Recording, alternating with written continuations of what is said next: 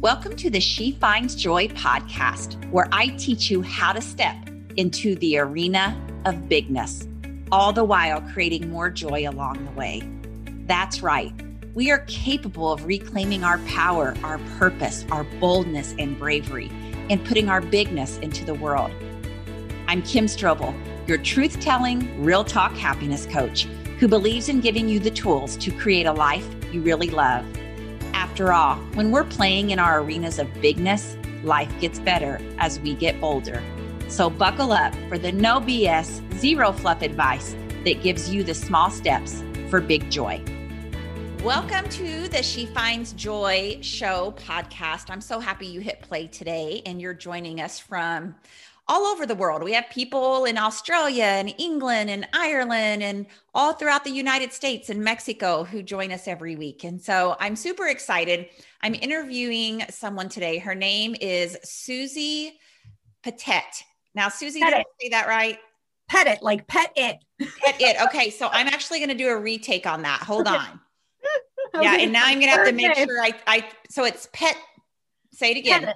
Pettit. Pettit. Like you pet it. Go pet it. Oh, pet it. Okay, pet it. And is it Barolo?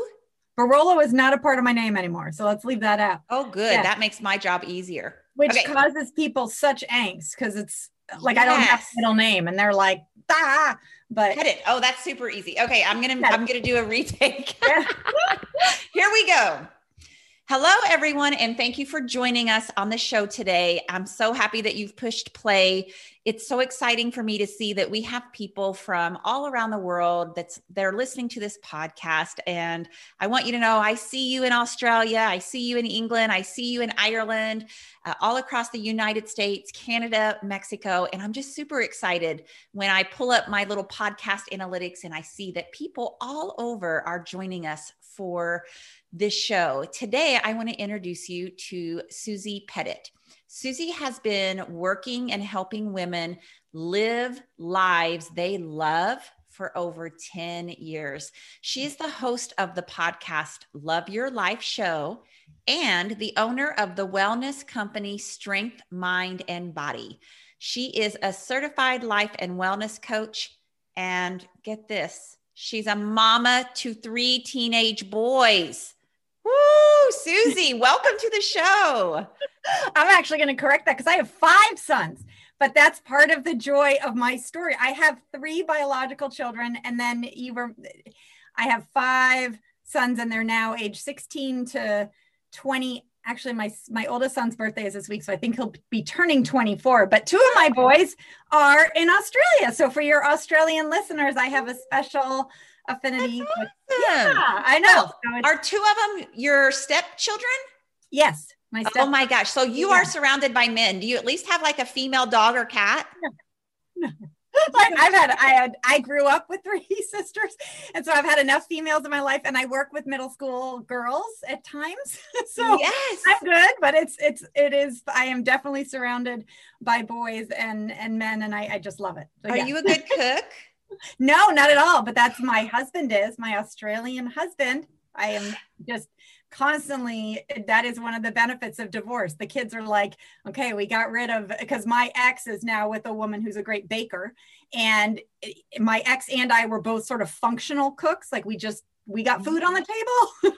Yeah. But now my husband is an amazing chef. I mean, he just bakes up amazing things or cooks up, I guess is this. Yeah, I don't even know the terminology. And then my ex's girlfriend does all sorts of baking. So the kids, I'm like, yeah, you're good. Oh, that's fantastic. Yeah. I always worry because I have a son, Spencer, and I have 3 older stepkids, Drew, Sydney, and Claire. And I was like, the kids are never going to be like, gosh, Mom, I'm coming home from college. Do you think you could make this meal? I just missed this meal of yours. I'm like, my kid's never going to say that. No, that's not what I'm here for. That's part of the whole expectation. That's part of what we can talk about. I know what a good mom does. It's like, that's not. Yeah. So. I know. Like I have other skills that I think are just as worthy as being able to cook a good meal for my son. Yeah. So I love this because you and I are going to talk about lots of things. We're going to talk about, this idea of boundaries and expectations. And I was telling Susie, before we started the show, I was like, one of the things that I get told a lot, and my mom, sometimes I cringe because I'm like, I don't ever want to hurt my mom's feelings, but she's such an important person in my life. And I'm like, if she's listening to this podcast, she's kind of learned, like, Kim just throws it all out there and knows how perfectly imperfect she is as well. But like my mom, she's been saying this thing to me, Susie, because you were asking me about confidence and you wanted to talk to me a little bit about that on your own show. And how did I get confidence? And I said, my mom just kind of like, she sometimes says to me, you've just really changed, Kim. And I sometimes feel like she says it in a way that's like, I just don't really know about this new version of you. And when I ask her what she means by that, she's like, well, you just say it like it is, and you're not afraid to stand up to someone. And really, I think it's that maybe sometimes she thinks I'm just a little too bold. And I think, from her standpoint, she was raised in a generation where, like, women were really kind of told to not be conflictive and not have strong opinions and stay in their lane and all of that. And then you said, oh my, well, let me talk to you about this, Kim Strobel, because I call these manuals, right, Miss Susie? Yes, exactly. Well, I want to speak to the point first of like, where's the old Kim? And, oh, gee, Kim, you've changed. Cause I got that a lot too. Like, where's the old Susie? And so much of that is rooted in this, confidence of like as of us. And that, and I'll speak from my own personal experience. When I was growing up, I was raised with a family where it was very much like I was not good enough and I needed to do to receive the love. Like if I got the A, then everything was fine. If I, was quiet and smiling and happy, then everything. But if I showed an emotion, it's like, oh, Susie, turn that frown upside down and let's just. And so I learned very early that if I acted in a certain way, I got the love and affection that I craved desperately as a young child. And I took that with me into my young adulthood. And so sometimes when then in my middle adulthood, people were like, where's the old Susie? I was like, yeah, that old Susie was not, it was like this shell of a person. That was a people pleaser, or what I like to call a people deceiver, because I was very much like, dancing this little dance. Oh, they like me to be social and, drink the wine and book club. So, okay, I'll do that versus like, actually, I'm not comfortable with that. I like going to bed at 9:30 and I don't even like wine, but not feeling comfortable in myself to say that.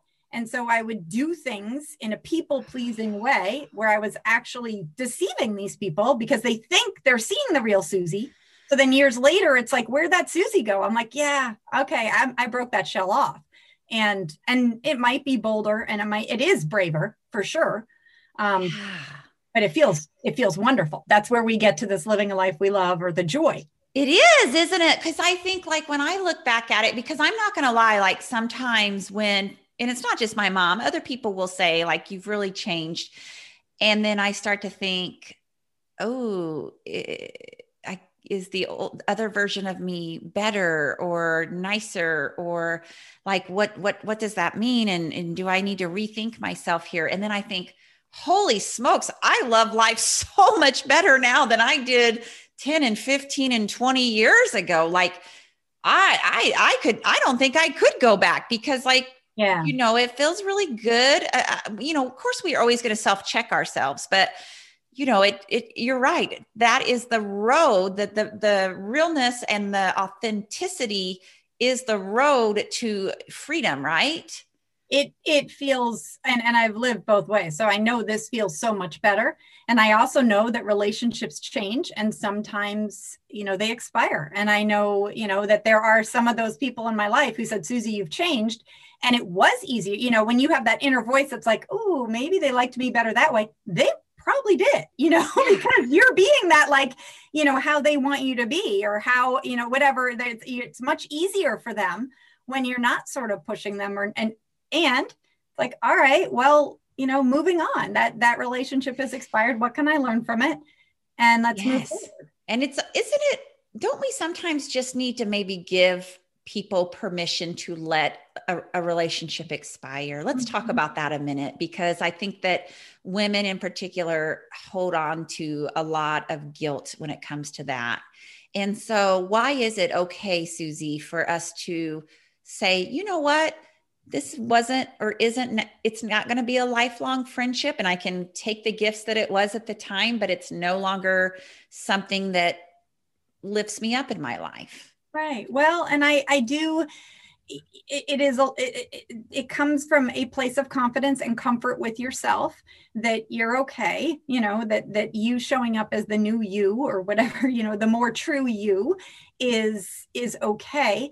And that relationship served you. You said something about your mom that I'm not sure if you said exactly this, but this is what I heard, that, you felt a little bit of discomfort, like calling her out on her behaviors or saying that she had said that. And for me, it's always this like acceptance that people are doing the best they can. Your mom, when she's saying that, isn't saying it like, oh, I'm going to try to damage Kim's psyche here, or like, right. Yeah. Can. And then it's our job to reflect with kindness. So it's not like, your mom of today isn't that mom that said that or whatever. She's doing it with the best she can. And when we can look at it more through that lens of everyone's out there trying to do the best they can, we can have a little more freedom, like, okay, and now it's time to move on. So that friend that you had from high school that, how many years ago was that? Or even if you're in your 20s, I don't know how old your listeners are, but it's that friend you had from high school. If now you're feeling this guilt of, oh, I need to still call her to go out, or, oh, she doesn't have any other friends, so I need to call, I need to text, it's helpful to look at that sort of behavior and that process. I use a thought model in all of my coaching and all of my work and all of my relationships, and looking at, we think thoughts, feel feelings, and then take actions that have consequences. So it's a think, feel, act, consequence. And when I hear from people they're feeling guilt, then it's like, okay, what are you thinking to feel that guilt? Because the external circumstance of you have a friend from high school is not necessarily causing the guilt. It's your thoughts you're thinking about that. So you're thinking, she has no friends, I need to be her friend. So you feel guilt.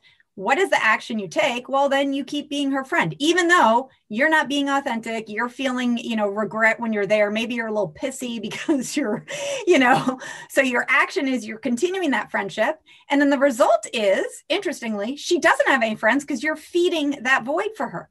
Whereas when we get into more adulthood and we're like, okay, I'm actually not helping her, I'm enabling her. Like, if you're not there, if you're not answering her texts, if you're not returning her calls, if you're, doing it in a way that feels authentic and kind to you, not just suddenly ghosting the person, but, being honest and saying, yeah, actually, I'm not interested in lunch this weekend, or that's not going to work for me. Or, if she's like, do you want a XYZ? And you don't, and you just say, no, actually, I'm going to spend this day, with my husband, or to be a little more authentic. She's going to then feel disappointment, possibly. And that's hard, but that's a human emotion to feel. And then what might she do? She might reach out to someone else. She might find a friend that's better suited to her. And that's, that's sort of that arc of discomfort that life brings, that we, have this moment, and then we have to go through that discomfort for the growth. So yeah, and it's really about, like, I love that you're bringing this up, because this happens to be something that I'm currently dealing with is, so we have some friends, and there's, and they're fairly new friends, and we like them because, they have similar interests when it comes to their kids and our kids, and we enjoy a lot of the same things, and we have fun together. But there's like this other layer that's been coming out, which is like, you do for them, but they can't respond to your text messages when you reach out, or they say like, I'm just not good at responding to text messages. And so, after you've texted them 4 or 5 times and there's no response, like that doesn't sit well with me, and then they just want to say, well, I'm just not good at responding to text messages. And I think, well, it's actually one of my values. Like, I feel like a good, solid friendship means you don't just get to choose when you need me and I respond, but I can't get you to respond. And so like, I'm having that debate right now, even in my mind, Susie, when you're talking about this idea of thoughts, feelings, actions, and consequence, it's like, oh, I really like having friends who have a lot of similarities, but like, I'm really struggling with this misalignment, I guess, in values is maybe what I would call it. So I'm curious, what are your thoughts about that? Coach me on that, Susie. I think this is lovely. And you've led us right into manuals and expectations and boundaries, because again, it's all about our thoughts about this. So your manual for friendship sounds like you have, so let me back up. When I talk about manuals, I talk about, we have different relationships in our lives. So we have we have a mother, and we have maybe a son, and we have a husband, and we have a friend. And then it's like, we have these internal manuals that we get either from society or maybe our own background with parents. And what I mean by that is, like, you think of a manual in terms of putting together a dresser with IKEA, you have an instruction manual. We carry these little manuals for relationships. So to me, what I'm hearing is your manual for friendship includes, you should return texts on time. Like, that's a thought that you're thinking. And when you think that thought, you're feeling discomfort when she doesn't return the text. And then your action might be to text her back, or to feel resentment, or, pissed off. Yeah. Beautiful cycle. Yeah.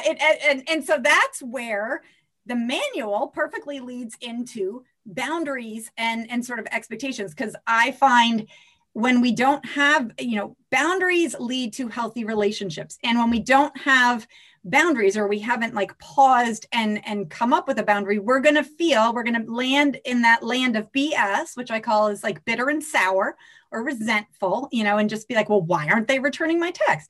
And so, one way to do that is to say, first of all, for you to get clear with how quickly you're returning texts. Like, are you returning and you're thinking, hey, I am going by the manual of friendship, girl. Like, I returned your text in the same day you sent it, or in the same hour, and why are you not reciprocating? So she has her own reasons about text. And it's that, like, you getting clear that you're responding in alignment with your values. So to you, you're thinking you want to respond to text in a timely manner, so you respond to the text.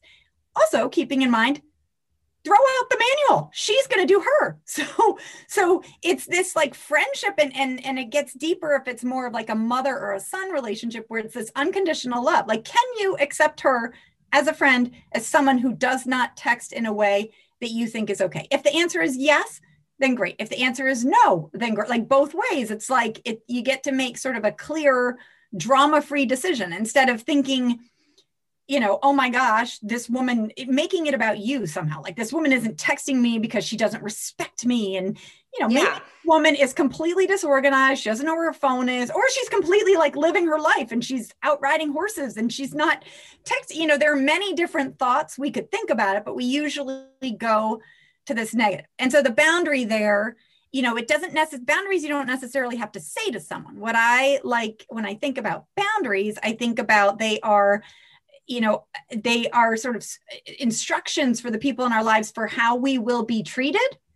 And then they have a consequence. So you don't necessarily, I don't need to walk down the street and tell people, like, if you punch me, I will call the police. So I don't need to tell everyone my boundaries. I can have that as a boundary. And you can be assured that if someone punches me, I'm going to call the police. So for your friend, you can have sort of a boundary, like, I will not be, I like getting texted 24 hours before making plans. So like, maybe your boundary is like, I will not be coming over for dinner if you don't give me 24-hour notice on my text, or you are no longer invited for, if you text. Well, because, it's like, when she needs something from me, then she is right in the text. But then when it's time for me to reach out and be like, hey, does this work? Or how did that go? Or what was zero, nothing ever. 5 days later, 10 days later. So like, what I guess you're saying is, like, do I communicate that frustration with her? So I love delivering things sort of with kindness and grace are my two words that I go to. I love that. If it's something like you are inviting them over for dinner on Friday and it's Monday, I would say, we would love to have you over for dinner on Friday if you can let us know by Tuesday. Like, and in your mind, you're thinking, okay, her manual, she needs some deadlines. So if she hasn't told you by Tuesday, then she's no longer invited. And and in your mind, you're just like, she's not coming. Like, that's just, and if she texts on Thursday, it's like, oh, sorry, I asked for Tuesday. That's not going to work. That's you upholding your boundary. You don't have to say it with like, you she devil, Yes. It's just that like, oh, okay, no, sorry. Like that doesn't work for me. I needed some advance warning. I'm not just going to throw everything together today, because if she texted Thursday that she's coming Friday, and then what sometimes happens in these like giving and receive, so it sounds like you're giving, and she's certainly happy with the taking. Yes. But once you are asking her to give, she's like, vacant and gone. So when you're doing that, if you then on Thursday, you're like running out to the store and you're like preparing the menu, and you're definitely going to be bitter and resentful and in that lane. Yeah. Yeah. So it is, the question as to whether you say something to her ahead of time, it could, it's almost like you can set the boundary, and if she upholds the boundary, then great. If she doesn't, then it is that like, oh, sorry, I asked for you to tell me by Tuesday and you didn't tell me. I need more advanced planning than this. The drama-free piece there that I love is that you're not making it about her not being a good friend, and you're also not judging her for her values. Like, you're saying you have a value about returning communication on time. That's a value you have. Sounds like that's not a value for her. Like, she does not, and she just, maybe her value is to live life in the moment. And, and it's knowing that about her. Do you want to continue the friendship? And so if she's going to live in the, like, or if you do, how can you make that work for you? It's that sort of coming together. And usually what I find is there's a couple, sometimes just one, but maybe 2 times of that scenario that we're talking about, like Monday inviting for Friday and her responding Thursday and you saying, "Ooh, sorry, didn't work." Like, that's your boundary. Like, I'd like to invite you and you let me know by Tuesday. She lets you know Thursday. It's like, oh, okay, well, guess, since I asked to know by Thursday, looks like it won't work this weekend. Try again next time, or what, and then the second time she might do it again. But usually they just start, they're like, oh, okay, Kim's the one I need to know back. Like, it's like she's redefined her manual too. Yes. If we just keep giving, then we're treating them that it's okay to well, and that's, I guess that's kind of the situation. I totally get it if it's like a specific answer that you're needing about a dinner date. But what if it's just more global, like, hey, I'm always giving to you and I don't get to receive that same courtesy back when I want to make a connection with you, or I want to reach out about something and you don't respond. Then help me, Susie, because I think I can just tell this is my work, right? Like, how would you communicate that? Yeah, well, this is, I guess I would ask you, what do you get from this friendship? And looking at, I call them want matches. So you have a want or a desire for a connection in some way. Maybe maybe you're struggling with something and you're like wanting her to talk to about this struggle. And yet when you reach out to her, like, hey, I'm having a problem with my son, or I'm having a problem with my dog, and it's silent. And then when she's like, hey, I'm having a problem with my son, you're like, yep, so it's helpful for you to know she's not that person for you. And so then with that knowledge, like, she is not that person for you, whether it is, it might be disappointing for you, and it might be sad for you to hear, like, oh, I mean, this is where we get into trouble in humanity, where we're like, oh, it would be nice if they were. It's like, yeah, but they're not. So right. Let them be them, and then find another person for that. Maybe she's a want match for, going and having fun barbecue with the friends. And as long as she's the one hosting and organizing the party, she's all in. But when it's time to reciprocate and let us hold the party or let us organize the gathering, then there's like very little commitment. She won't commit. But if it's her having it, then she's all over it. I'm super nervous because I don't think she listens to the podcast, but I was trying to be super vague, but let's just go there, Susie. Well, this will be a good, like you're being very kind and open and loving towards her. And that's the thing. Yeah, I really enjoy these other pieces. It's really nice to have another couple that has like similar interests that we have with our son, and wants to have some same experiences. But then I get just really frustrated and I feel like I'm kind of being used and so then I think like, ooh, that doesn't really feel good. So why am I choosing this? Yeah. And I think that doesn't feel good is sort of the warning light for you, like, ooh, something's going on here.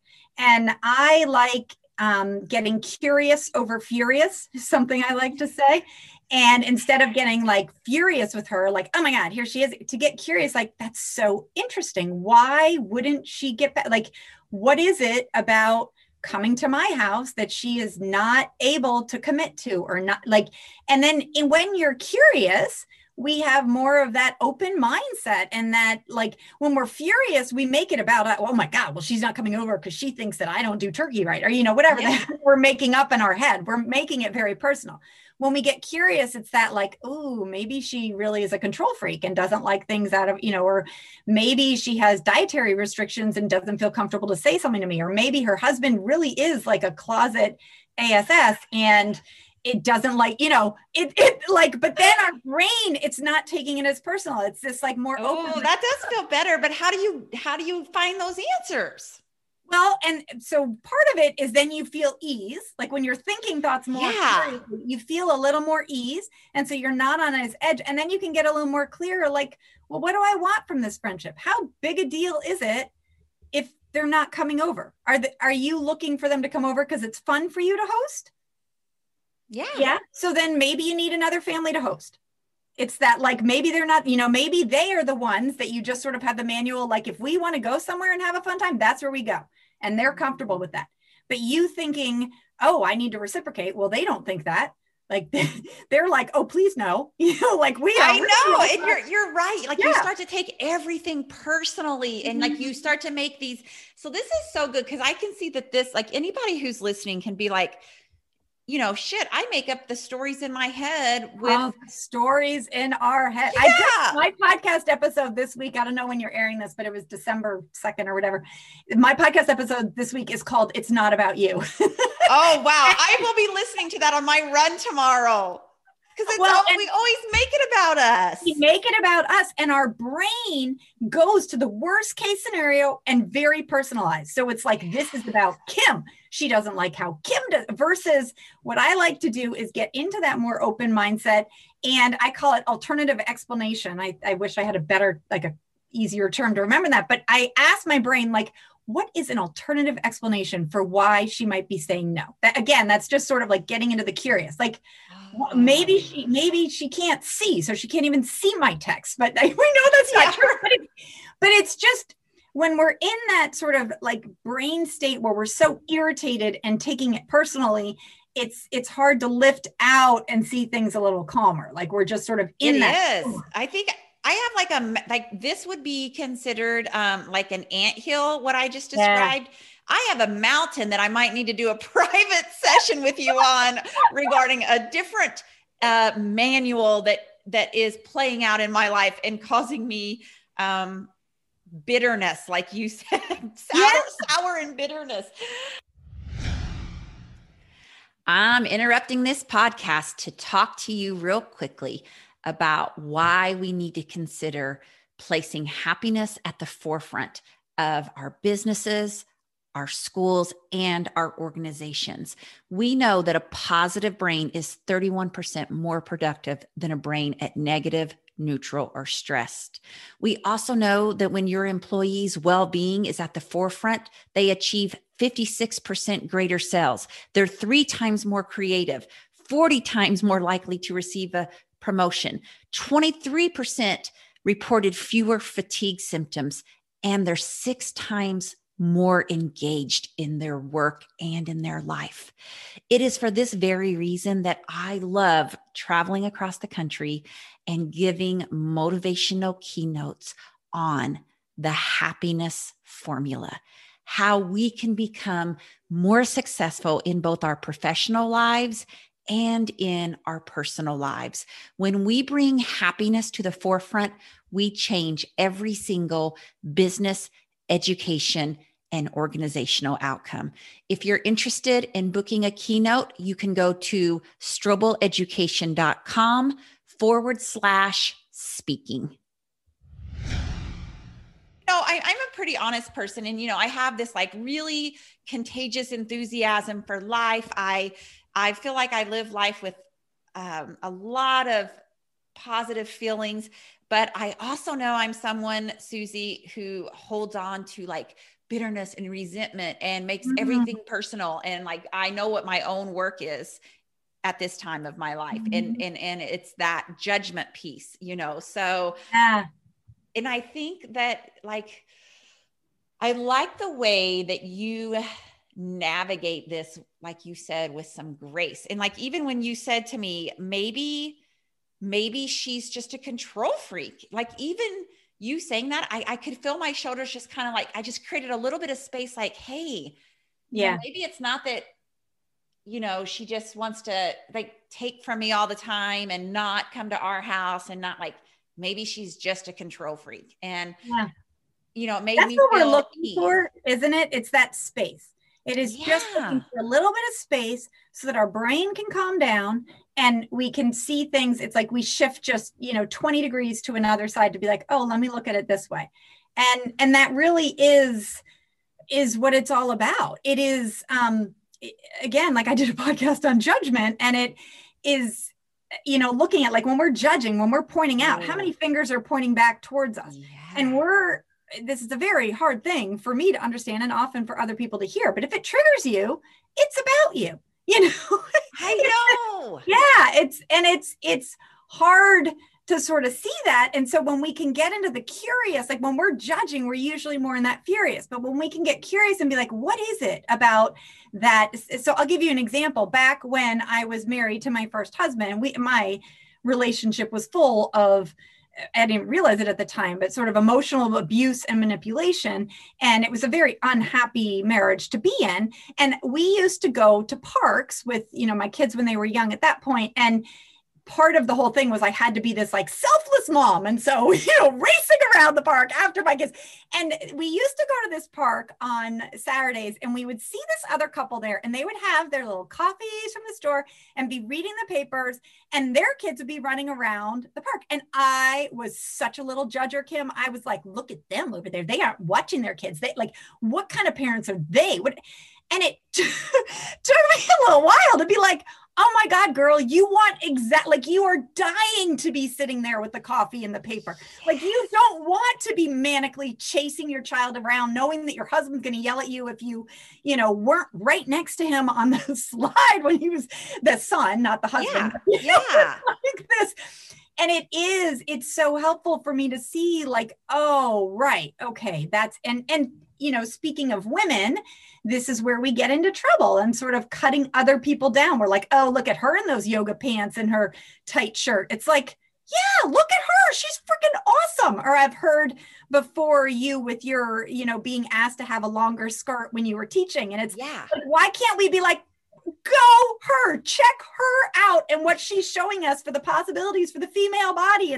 But we get into because we have sort of insecurities, we get into this like internal, and it's really, I'm doing this, I don't think listeners can see, but like this constricting feeling versus this, just calming and looking for that space. And I guess another thing I want to mention here is this, when we're talking about friends and relationships and manuals and what we're expecting people do and what people are actually doing, it is so helpful to not take it personally. And this is where I think of bananas. Because I know.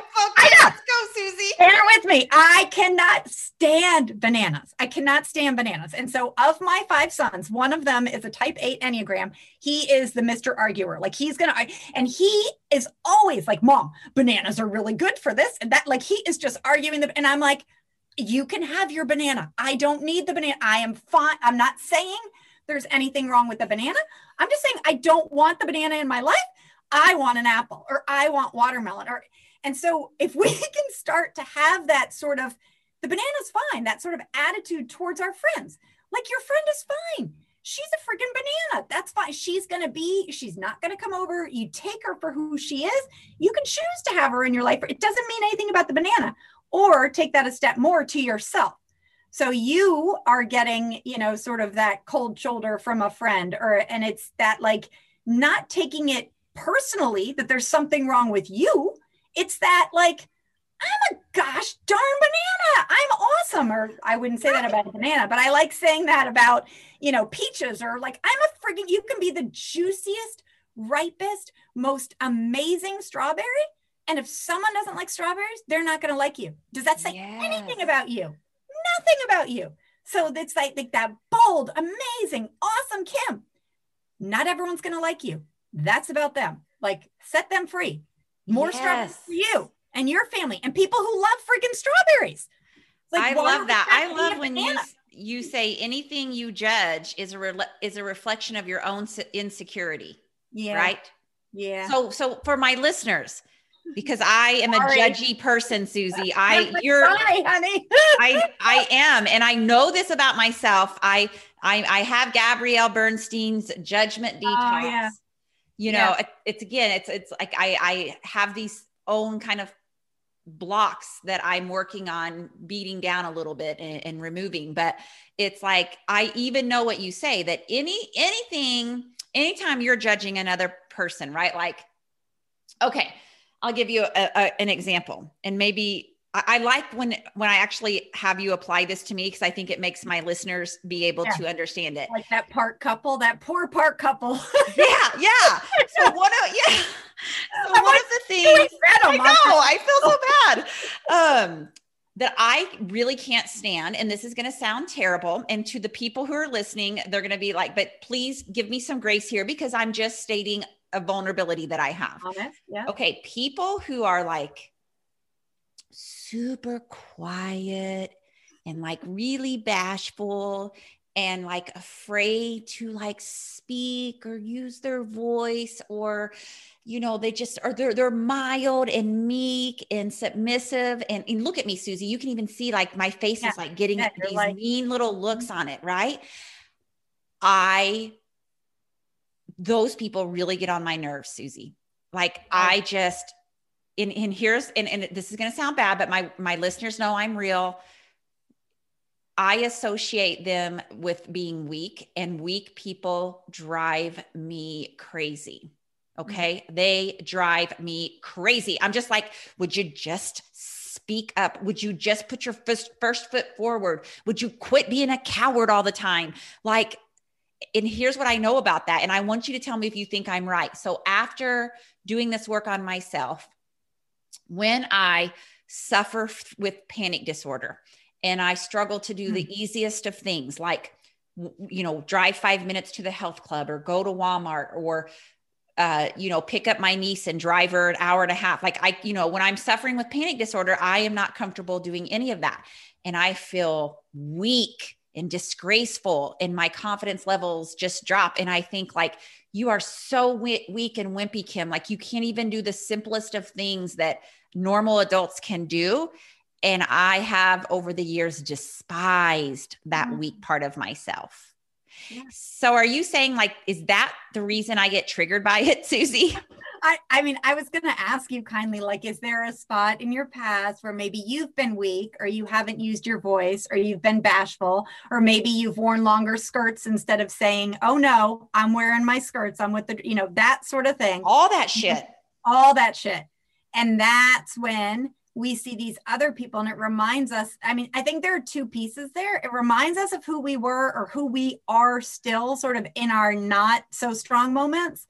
And that is for me, I'm like, okay, what can I learn from my judgment? Well, that's a great area to work on that inner talk. Like, why the heck is that woman beating herself up in her head for, and so that's sort of that, like, okay, let's look there. Are you weak, or are you being kind? It's this, relaxing into the state that you are. And that I know that you have done some work on there. So that would be exactly that piece there. And then also, because judgment doesn't feel good. Like when you are judgy, I mean, it's like we get our faces all, and it feels like if you feel your chest when you're judgy, you feel like you just ate dirt and it's just like, ugh, it doesn't feel good. And so that is, again, when we can get into that more open or curious or empathetic mindset and be like, I wonder why. I love asking myself, I wonder why she's not speaking up, or I wonder why she's being so, bashful, and see it more like just sort of sad, like, oh, that poor woman. I know what that feels like, or maybe we don't, but it's this, I know for myself, when I hear of people I'm sorry, I keep like half finishing my sentences, but I did a lot of work with my biological family and standing up to my parents and setting boundaries. And I now do not have a relationship with them. I do not speak with them. I feel wonderfully at peace with them and send them love, and really am so grateful for the parents they were to make me and the woman I am. However, I do not have any sort of interaction with them.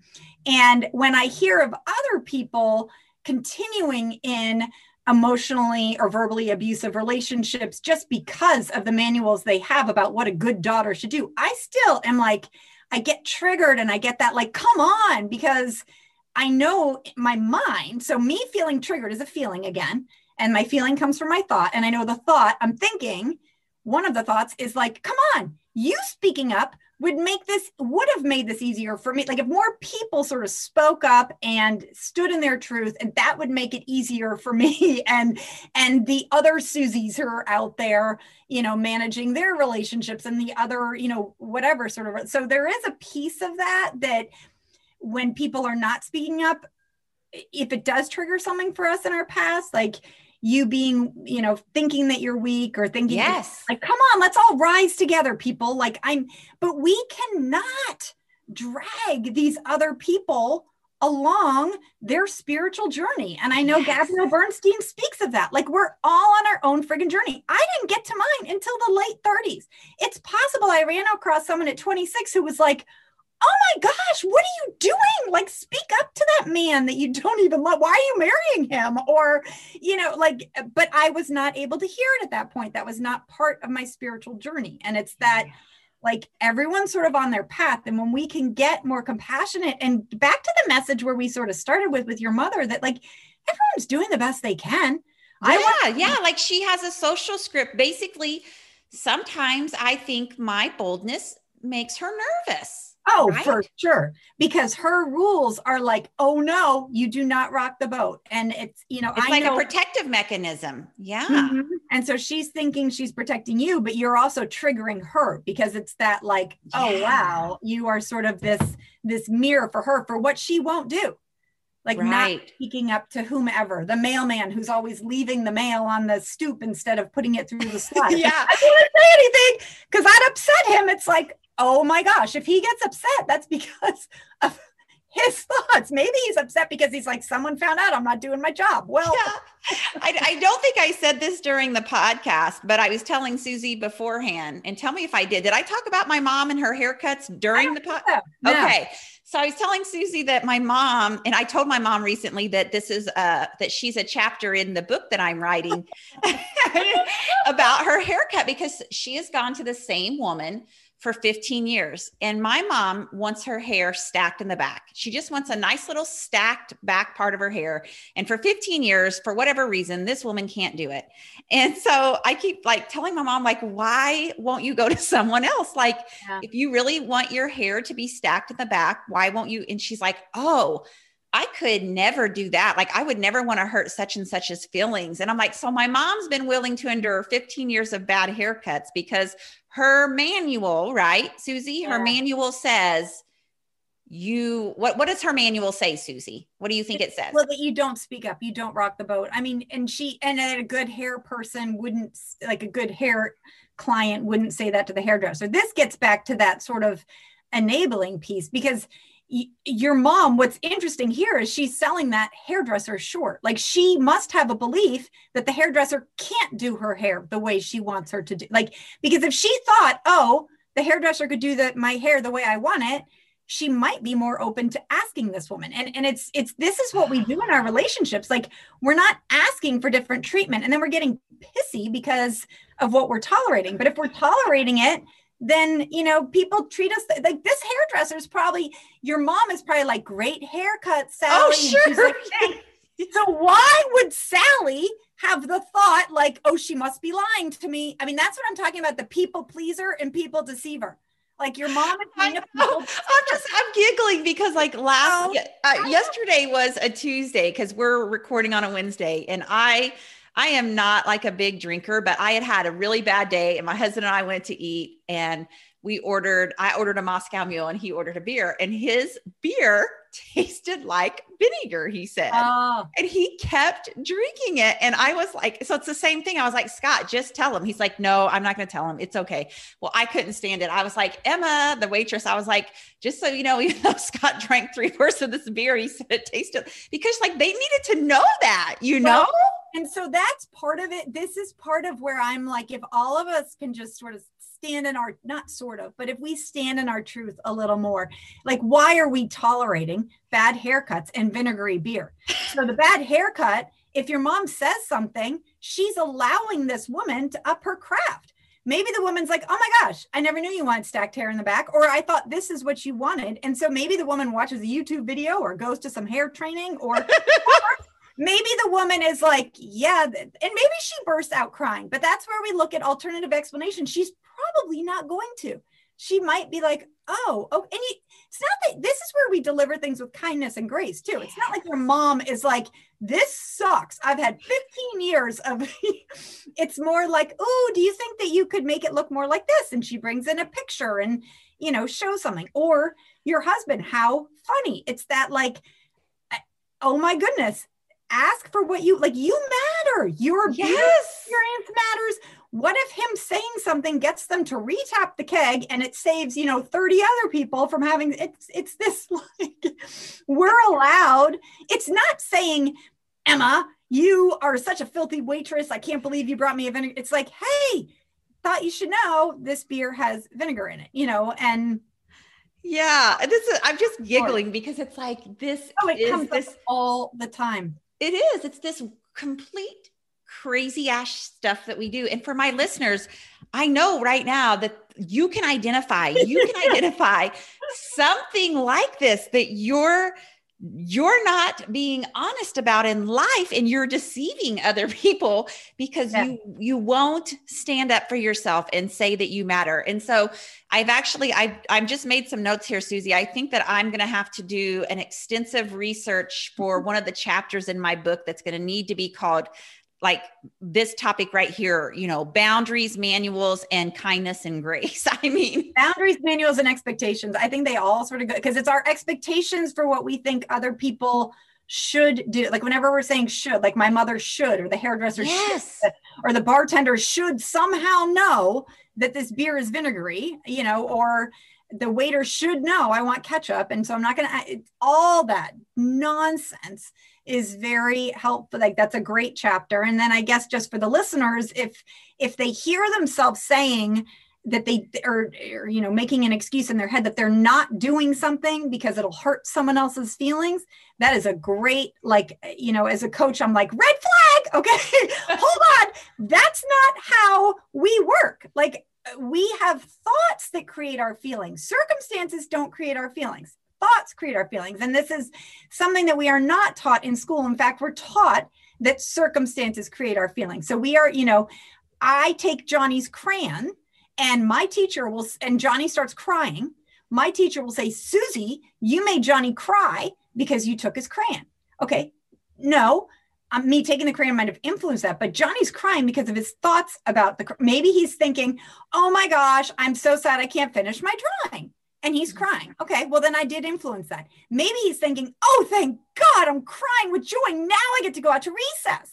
And he's crying tears. Like, he could be, his feelings are based on the thoughts that he's thinking, not on my actions. We influence people, but we get into a lot of trouble when we think those external circumstances are going to create our feelings. And then we get into even more trouble when we think that we somehow can control other people's feelings. Like, and we we do, other people are very open to letting us do this. So this, like, you know, I control my mom's happiness, that me calling her every Sunday makes her happy. Well, it is her thought. Maybe she's thinking, I have a really good daughter, or I've been a good mom, my daughter loves me. So she's thinking a thought that makes her feel loved.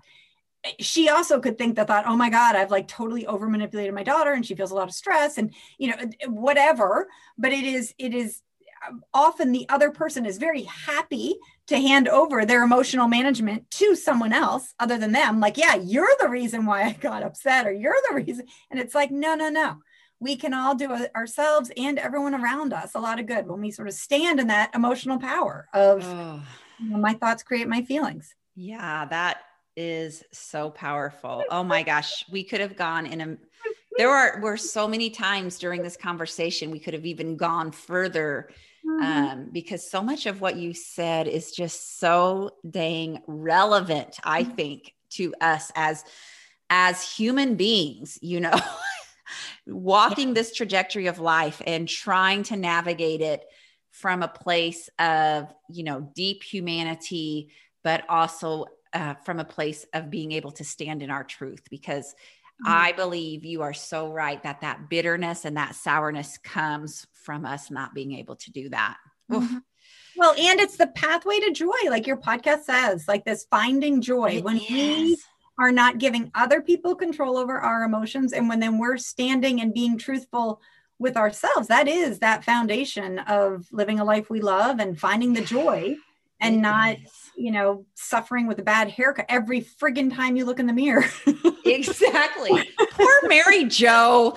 Mama, if you're listening, you need to know we love you and your bad haircut, but we understand why you haven't spoken up. That is very much, you understand, very common. And at the same time, we can move forward. And I guess that is sort of the action step for listeners, is to just look where they can take small steps, you know? So when we're talking about your neighbor, to just add the small step of saying, please get back to me by Tuesday, or, you know, getting a little more specific, speaking up, not thinking they can read our minds, and thinking of where we're judging and what we might learn from that about ourselves.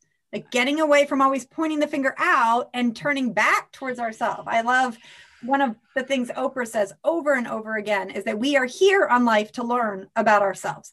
And that if we can look at our experiences, not with this judgment and irritation and resentment, but more with the question of like, what can I learn from this? What is this here to teach me? That's where we feel much calmer and find that joy. I love that. I love that. Well, I want to end this episode by asking you, Susie, what is one thing that you're currently doing in your life to find more joy? I'm like all my days. Well, you know what? One of the things that I'm really centering on right now is meditating for at least 3 minutes a day, because I have a very active brain, and I started back in 2016. That was a gift I gave myself for my birthday, to meditate every day. And I said 1 minute, and I got so that I was doing, you know, a minute a day for that year, no matter what, and then 20 minutes a day. But recently I have looked for the excuse not to, and I know it is one of the ways that I can remain calm and centered and able to see experiences without as much reactivity. Like it literally changes my brain and allows me to not be as jumpy and not be as reactive and be a much better mother and wife. And I love that. Yeah. That's an important piece, I believe. Continually work on. Yeah. Thank you so much for all of this. My gosh, you are just a wealth of knowledge, and I can imagine what a gift it is that you give to others through your ability to really navigate some of these hard things that we have to deal with, but to come out on the other side with a little more self-compassion towards ourselves and others. Susie, where can people connect with you? Well, I would love it if people could check out my podcast, because there were so many times here in this episode where we were talking about, you know, comparison. I have a podcast on comparison and talking about, I have a podcast on manuals. I have a podcast on boundaries. I have a podcast on expectations. So just, that's it. www.smbwell.com/iTunes, or I guess subscribe. You're going to find whatever platform they listen to. Yeah. And then I send out a weekly newsletter where I have all my free goodies, and so that's at smbwell.com/newsletter. Okay.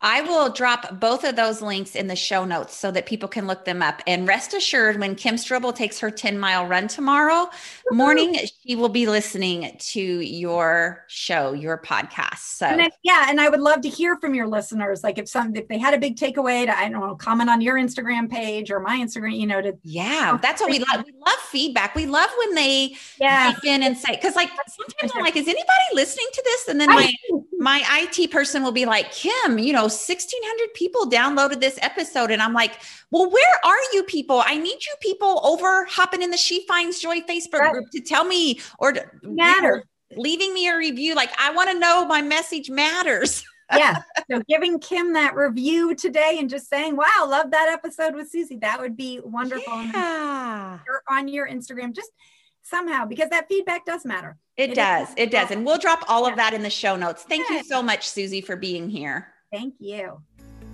Whoop, whoop. We did it. Thank you so much for listening in on the She Finds Joy podcast today. I'm honored to share this space with you, and I hope you keep showing up as the real you in this world.